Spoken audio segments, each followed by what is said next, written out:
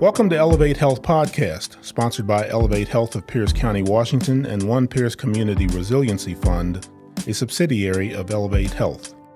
This episode features a community care conversation hosted by licensed clinical social worker and therapist Kim Bjorn, Elevate Health's Director of Clinical Integration and Transformation. Today's topic focuses on innovative and alternative approaches to behavioral health issues. Kim's guests are Jennifer Sorensen and Tracy Krieg, both of whom work for Comprehensive Life Resources, a private nonprofit behavioral health agency in Pierce County, Washington. Now, here's our host, Kim Bjorn.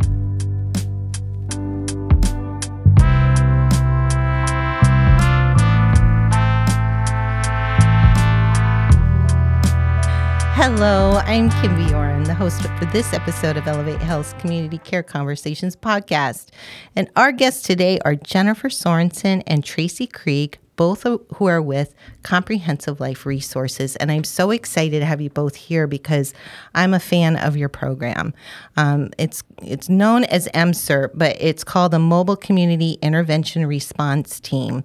And because of my role in working with firefighters and first responders, it's been something I've really been trying to promote. And I really thought it would be great to have you come and talk to the community so that they can learn about it. So what is MCIRT? You know, and I think that's the first thing we should talk about. And then, like, how long has it been in service? You know, who do you serve? That kind of thing. Tell me all about it. Yeah, so MCIRT has been in the work since 2017. It was a collaborative partnership with Central Pierce Fire and Pierce County Human Services and then Comprehensive Life Resources. And it started out as a pilot program to work with Central Pierce Fire to figure out why is there such a high utilization of certain people with EMS. What is the driving force behind that, and how do we help maybe figure out a way to fix that or help with that? So it started out with just a few of us working with them, and since then we've grown, throughout all of Pierce County, and it's a multidisciplinary team of professionals. We have MHPs, mental health professionals, case managers, registered nurses. We have a psychiatric RMP who can prescribe psychiatric medications for people with mental health disorders. And what we do is we essentially roll around together and see people in their homes and figure out what the problem is, or how do we figure out a solution in helping them lower their ED visits, their transports, or their calls to 911. So not only do we work with the fire departments, we also work with the designated crisis responders, our Pierce County Sheriff co-responders. We also work with the emergency rooms, the social workers, so anyone that is seeing repeated utilization of high 911. And we basically, every case is different. There are some similarities, but we have about 50% physical health, geriatric, cognitive decline, and we have about 50% behavioral health, substance use issues. Okay, well, being that I was a social worker in the hospital, we definitely had folks that we saw on a regular basis. So what does the team do to engage somebody? Because sometimes folks are living in their current situation because of fear of change or other things. So how do they engage? Well, as soon as we assign a case to a team, the first thing they're going to do is attempt to make a phone call right away. As you know, people sometimes don't answer their phone when they don't recognize the number. So we get, about 50% of the time people will pick up their phone. But the goal of that conversation is really to keep it very casual and non-intimidating. Saying something like, this is so-and-so from MCIRT. We work hand in hand with emergency services in Pierce County.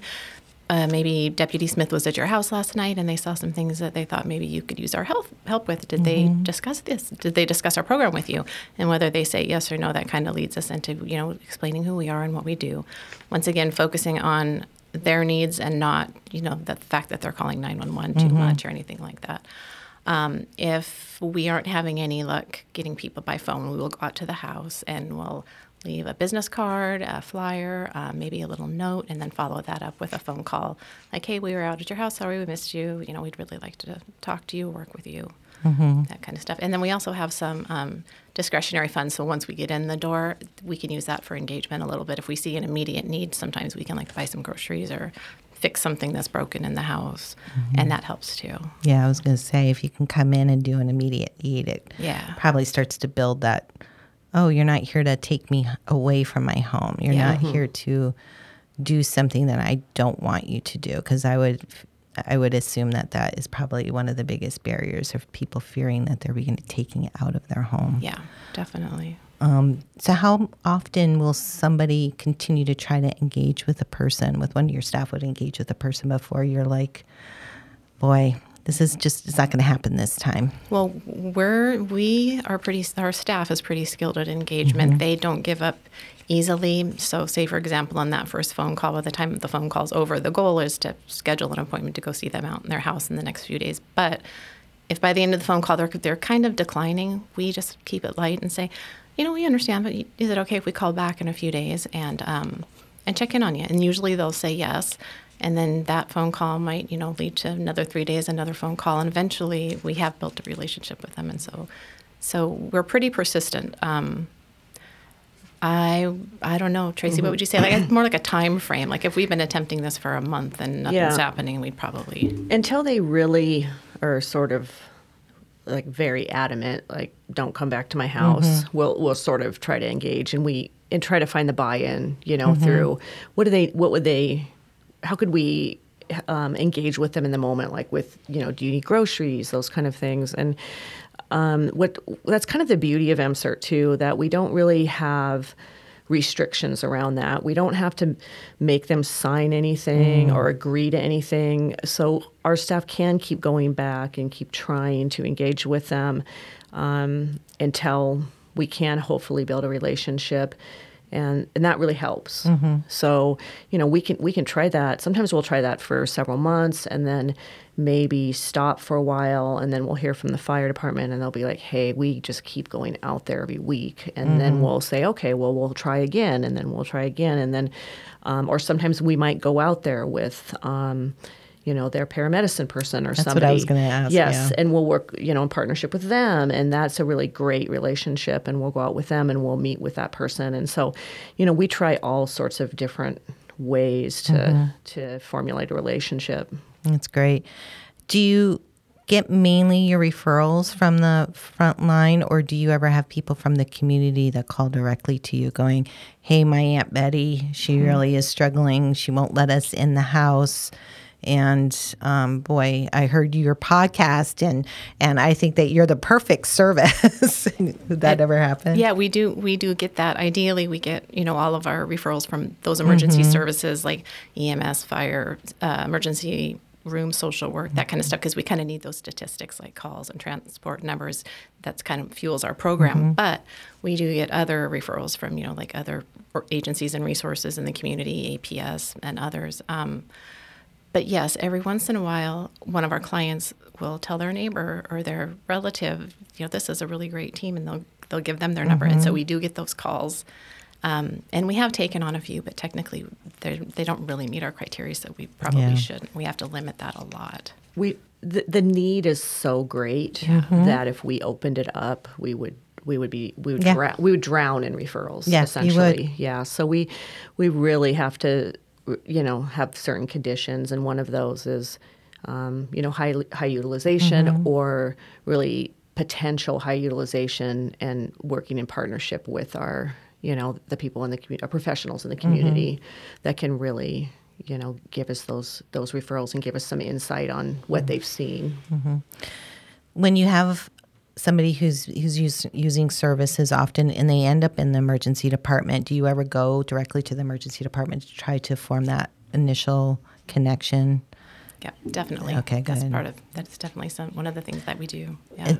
And then the hours of services that your organization, because I'm assuming at 2 a.m. you're not going to bring out one of your caseworkers to the ER. No. So what are your hours that you generally work? We're kind of just business hours, Monday through Friday, 8 to 5:30, I think is about when we stop answering the phone. But we do have a confidential voicemail, and so we get a lot of referrals during the night, and people just know to leave the details on there, and then we'll call them back in the morning. Great. Our staff will, if they already have a client they're working with, then their hours will adjust accordingly to what that client needs. So there are times when they might be stuck at the, emergency room late or those kind of things. But we typically try to stay within those hours. We don't do any, we're not a crisis team, which we really like to try to reiterate to people. So we really try to stay within the parameters of the Monday through Friday. That makes sense. Your community intervention. Yes. Yes. Correct. So we talked a few barriers, but what barriers are you seeing currently that really is impacting your ability to maybe help somebody or move them to a more wellness state?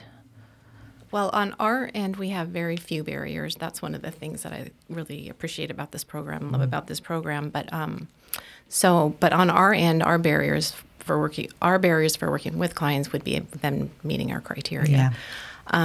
The barriers that we're seeing with clients, usually it's just they're not at a place yet to accept help or admit that they need help. Maybe they're too proud to accept help, or maybe they have dementia and don't understand kind of what's going on. Maybe they have mental illness and don't have insight into their illness. And so that's the thing that we run up against the most, is just people just not ready to receive services for whatever reason. I think we see a lot of, systemic barriers that we all see in this business. We have people that we see who, for instance, need more intensive mental health care. They need to be detained and are not detainable, and we can't help them because of that reason. Or we see a lot of barriers around our geriatric populations. It may take us, months to get the help that somebody needs to get into an adult family home. And that is, that's really difficult for our staff, because we see the problems and we have the staff to help do the work to help them get where they need to do, but then there's no openings, or we can't get them an assessment for months, down the road, and those things are very difficult for our staff to really have to try to deal with, and but those are big issues that we're all dealing with.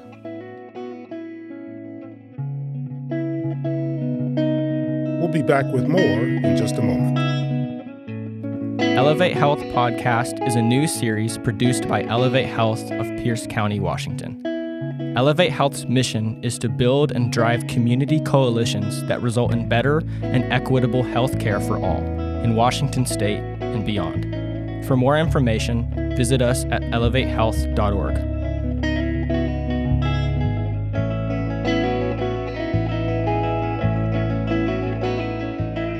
So, talking about data, what numbers are you looking at that you're actually seeing and that you're actually making interventions with, that you're seeing positive outcomes? Well, we see, right now we see approximately around 400 people a year is what we see. We carry around 120 or so at any given time. That kind of fluctuates. COVID has made some differences in those. We were seeing less people, but having them longer. And when COVID was happening, we were having to be more careful about going into people's homes. But we were also one of the only mobile programs, or programs really in general, that was going to people's homes still and seeing people. So we had a lot of people who were really isolated, who were not getting any services, and we didn't really want to take that away, and we wanted to give them that. So that reduced our numbers, but that's about where we're at. We see about, I think, in terms of our last data, we had a 70% decrease in calls and approximately 63% decrease in our transports for at the time of their departure from the program. So we never discharge someone from our program until their transports are down, or their calls are down, or their or their ED visits are down. That's a huge part of how we determine when their discharge is, and that's one of the things that's great about MCERT is we can keep a person for 2 weeks, or we can keep a person for a year, and we try to not discharge them until they're at a place that those are down, because that's really the goal of MCERT, right, is to decrease that with the goal of decreasing the immense cost that goes along with that. Because if you look at the statistics around Medicaid and cost around emergency room visits, 80% of or 20% of Medicaid users are utilizing 80% of the emergency dollars. Yep. And that's huge, right? Yes. So if we can tackle, those 20% that are these huge utilizers, we can really save, a lot of money there. Yeah. And really meet people where they're living instead of them having to go outside their home to get services, which most people want to stay in their spot. And that's probably why they call 911, because they know, John works on Thursdays. So I really like John. He's been out of my house for a few times. I want to call 911 and have them come see me. And it is about relation and that isolation and connection. So I have to applaud your staff being open to going out during a time when a lot of people had fear and wanted to work remotely. I know that in the health field currently, we have people that are still wanting to stay remote, and trying to get people back into the field has been tricky. So it says a lot about your team.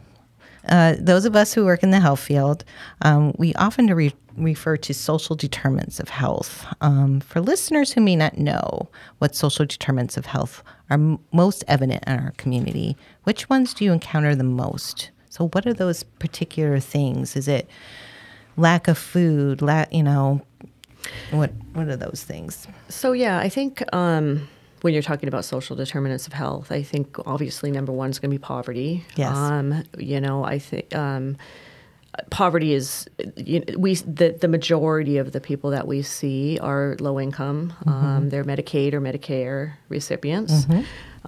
We do occasionally see people who are on the upper scale, middle class or upper class, but it's far and few between. And I think when you're looking at people that are in poverty, they are living in substandard housing. They haven't had good medical care. So if you're looking at people who have a lot of physical health issues, a lot of comorbidity, it's because of poverty. They haven't had good care. You also, one of the things we noticed when this program first started in 2017, the area that we were covering was, Spanaway Parkland, those areas, very rural areas. We were seeing people, we'd never seen anything like it, and I'm sure other people have, but just out in the middle of nowhere, people living in, a mobile home that the roof was caving in and there was no electricity and water, and it was amazing the level of poverty that we saw. I really had no idea how bad it was, and we still see that. And that's generational, and people are living in, it's getting worse in the fact that the rent is going up. People are still living on fixed Social Security, and they can't afford to move, and they can't afford to get their homes fixed. And so I think that's a huge one, around that. I'm not sure what you think, Jen, around other ideas around what we see. Just such a mixed bag. I mean, the clients that we work with have got so many things in their, going on in their lives that it's, usually a combination of many of those. So speaking of funding, like let's say you do your team finds somebody who really has a ceiling coming in or no plumbing, like there's no running water. How many resources are you able to use to help that person stay in their space versus having to move them out? Are you able to do that? We have. So if we get clients sometimes that are in homes that look like they should, be destroyed, but obviously we don't want to do that because then they'd be homeless. So if it's not so bad, sometimes we can make some repairs and make it livable. But usually the long-term goal, if the client, of course, is in agreement, is to move to another location. And then it would depend on, are they, geriatric and maybe want to go to assisted living, or do they want to go and live with a relative, So, yeah, but sometimes what we think is unlivable conditions is not so much for the client, that they're used to it and they're happy there, and we have to respect that too. But we do see some pretty bad places. Yeah. It's kind of it's sort of a careful balance. Like you have to be careful about, how much money you spend, because you have to be aware of that and how much money you have for people. But, and you also don't want to keep a person at a place where maybe it's not the best scenario for them if there's a lot of safety, a lot of self-neglect. If you're talking about maybe with somebody who has severe cognitive decline or severe medical issues, or maybe their mental health is they're so decompensated that they cannot care for themselves. Those are all factors you have to look at in terms of keeping somebody maybe in their home. But like Jen said, you also have to look at, respecting that person and where they're at and their rights as well. So we always look at all of those things and have discussions about that, and look at, what's in the best interest of the client, but also how do we manage it and what's best for them, but also, how do we respect them through all of that as well? Exactly. Because what we perceive as a poor living situation, somebody may feel very comfortable in, and they are making a sound, a choice that's for them, then they have capacity to make that choice. I think working in healthcare, working in a hospital system, that was one of the biggest challenges working with a care team, because they just felt, no, this person can't go back to this place. You need to fix this, when the person has every right to do so if they have the capacity to make those decisions. So, I believe it is a fine line, and it's probably tricky for your team. But at the same time, they're doing it on a regular basis, so they probably see a wide range and are getting more comfortable with being in that, uncomfortable space. Yes, definitely. Yeah. So what resources are lacking? The interventions that you do, it sounds like you have a lot of options, which is probably very rewarding. But what do you think is lacking in our community that could make an impact? So I kind of thought about this. I mean, I would say that on paper, there's tons of resources out there. There's something for everyone. I think that with the population that we see, what is lacking is the ability for them to access those resources. And it can be anything from one that we see all the time, and we struggle with this all the time, is we'll get clients that aren't particularly mobile. Maybe they're bedbound, and so they're not seeing a doctor. They're not getting out of the house, and we get in there and we get them established with a PCP, maybe get them some insurance, or get them set up with paratransit. And the problem is that we can't get them from the house to the car, from the car to the doctor's door, and most of the transports systems out there, that's kind of their rule, is just door to door. And so there's that gap right there that we struggle with. So that's just one very small example of our clients being able to access resources. If somebody's wheelchair bound, if they have any stairs at all, they can't get out of their house to go to the doctor. But the other barriers are just the fact that the systems are so complicated. There's paperwork, there's referrals, there's making calls, and most of our clients just don't have the cognitive capacity to do that. If we're involved, chances are they're needing a lot of help, and they're in they're in somewhat of a crisis. It's mental health. They don't have the organizational skills to be filling out paperwork and making calls and making appointments. And a lot of our clients have dementia, or they're just, really chronically ill and just don't feel well, and they just aren't well enough to take care of that stuff. So MCERT finds themselves, so the case managers find themselves doing a lot of the type of stuff that families would do if families were involved or friends, kind of step in and just help them navigate these systems. So maybe that's lacking, just more support to help those folks. I agree. Having home-based physician teams, nurse practitioners to be able to do that. I know back in the day we had them. I don't know. That might be something we need to research to see if that is a available resource in our county. I know we have emergency services that now go to people's homes for, but I don't know for ongoing primary care. And that I believe you're right. It is a huge barrier because you can eliminate some of them, but the actual connection can be really hard. Telemedicine can help with certain things, but sometimes you just need to be in person to get that right, true assessment. Yeah, our nurses on MCERT do tremendous work. I mean, they are doing injections for mental health medications, but they're also doing wound care, and that's impressive. They're doing, medication monitoring, and they're checking people for their diabetes. I mean, you name it, they've done it. Like they're just so well versed and really amazing at the work that they do. Yeah. So that's wonderful for those who qualify for the service. Yes, but you're right. Yeah, there's a pocket out there that isn't able to. I also think, too, it would be so great if there was more services for people around, especially with our geriatric or our disabled populations, around just more social, more ability to have the ability to get together. And community. And community. Thank you. There's just none of that. And especially COVID really took that away. And there's so much social isolation and loneliness, which leads to so much depression. And we've seen a huge uptick in substance use and alcoholism with our elderly populations. Alcoholism has gone up. And it's really heartbreaking to see that. And there really isn't much out there. Right. And what was out there, the senior centers and whatnot have all closed. Yeah. And so that's something that I always thought that would just be amazing to have is, a bus or something that drove around and picked people up and took them somewhere. Yeah.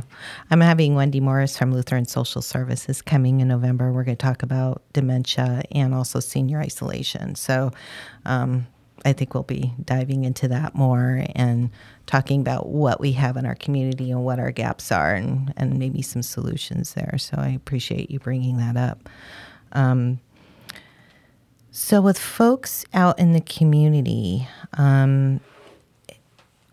culturally, I'm sure you're going into different areas where there are cultural impacts, families or individuals that come perspectives are different. How does your team manage that?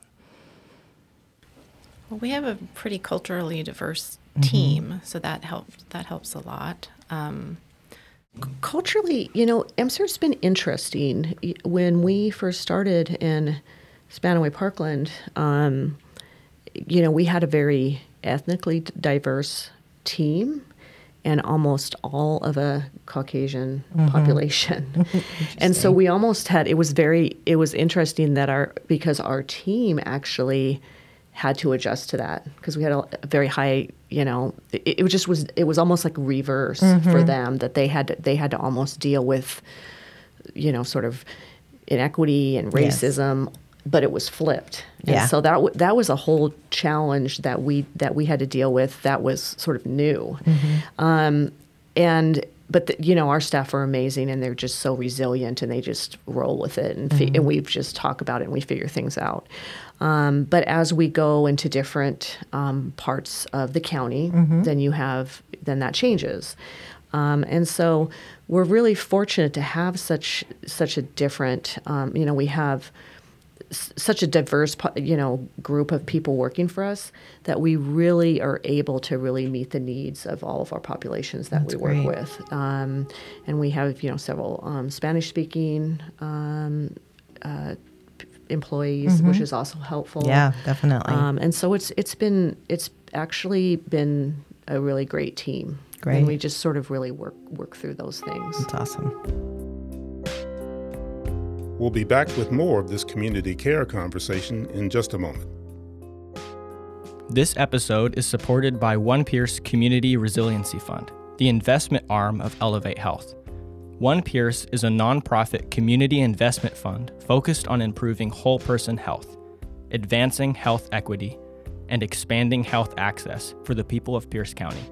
To learn more, visit us at onepierce.org. So what are some success stories? Well, one that we're still working with, so it's fairly recent. I'll give you a little bit of the history. So, when we got this client, she was 72. So a 72-year-old woman who lives with her husband, her daughter, her son, and like 6 other people that we were never very clear what their relation to the family was. We had a lot of trouble engaging with this family in the beginning because the family seemed to somehow not want the mom to get the help, even though she was the client, but they would kind of like run roadblocks, not give her the phone when we called, not let us in when we showed up, tell us that she's too sick or she's sleeping. So anyway, had a lot of struggles engaging with this family. But unfortunately, somewhere along the line, her daughter died and then her husband died shortly after. So now she's reaching out to us. She's ready to go to assisted living. But of course, she's still very sick. She was a very high utilizer. She called 113 times in a year. Wow. Went to the ED 113 times in 1 year. And so, of course, she's still very ill because she wasn't getting any care outside of the home, like the appropriate care. She was using basically EMS for her care and the emergency room. So when she was ready to go to assisted living, we started that process over again, which was difficult because she's still in and out of the hospital, and they had trouble.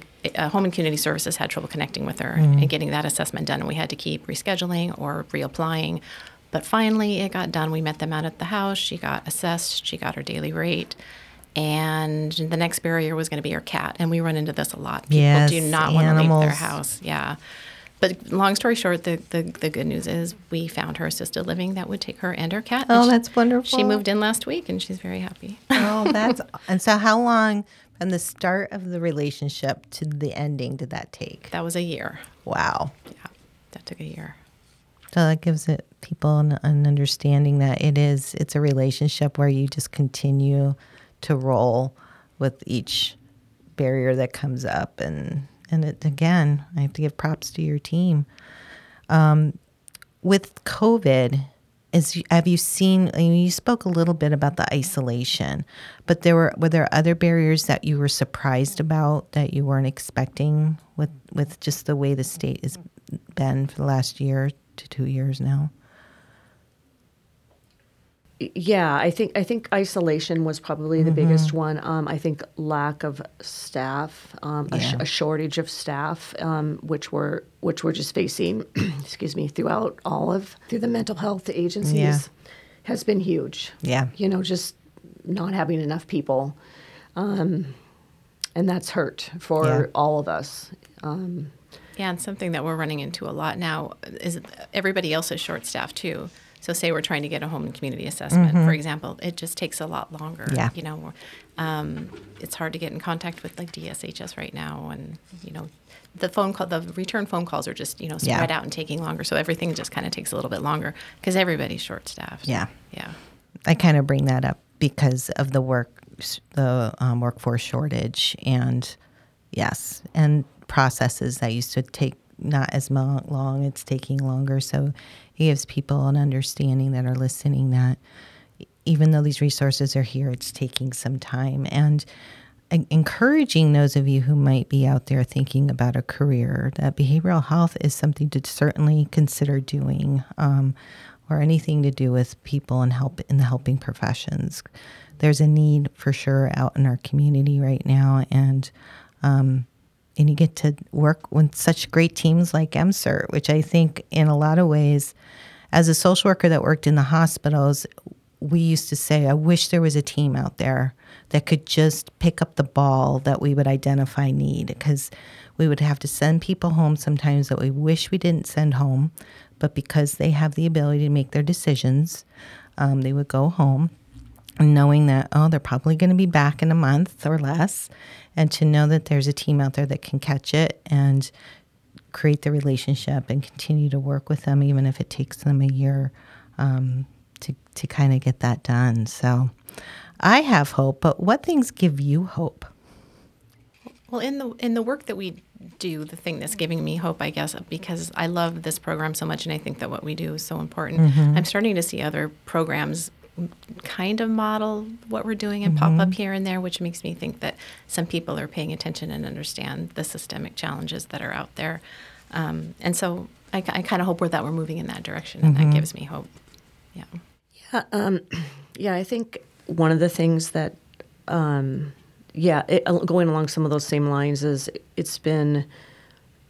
I've had a lot of hope around the idea that we have had so much autonomy with this program, with our funders, with Pierce County Human Services, and then now with Beacon, and that they have really let us think outside the box and haven't put a ton of parameters around this program and have allowed, the county has really allowed us to grow and figure out how we best work with these populations. And we've changed a lot from 17 to now in some ways, and given us the ability to do that. And that's given me a lot of hope that people, to see that we are allowed to do that. And also just that the people that work in MCERT, I mean, I love MCERT so much. I have so much passion for this program as well. And the people that work in this program, they're young and they're just so idealistic and they're so amazing, and they just work so hard and they do such great work and they just keep coming. MCERT is one program where we have the staffing shortages like everybody else, but they're just such a passionate crew and they do such hard work. And so I just love looking at them and seeing, how happy they are when things go well. So it's really great to see that, these younger new case managers and MHP coming into the field and just seeing this incredible passion for this kind of work. Yeah. Getting truly in the environment where the person lives and meeting them there and saying, I see you, I hear you, and I'm here to help you is such an important aspect of the work and so needed. And I agree, it is so rewarding. And I'm glad that you're able to find people like that really see the beauty in that work. And I'm very thrilled that it's growing too. One of my great opportunities this year is to work with the EMS crews, several of them, and one of our goals was to make sure that they were making MCERT referrals. And I will say every time I talk with them, they have nothing but praise of the teams that they refer to. So that's great. Good work. Yeah, we appreciate your partnership and your support. Yeah, absolutely. I have your back. I'm promoting you. I appreciate it. Thank you. Thank you. Well, ladies, it's been a pleasure. Thank you so much for all you do. And please give praise to your team for us. We will. For sure. Yeah, thank you.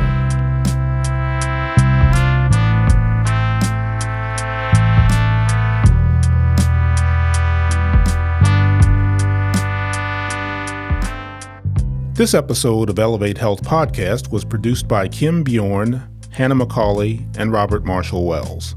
The executive producer was Stephanie K. Wright. Original music was composed by Riley Eggy, and the podcast was engineered and edited by Riley Eggy.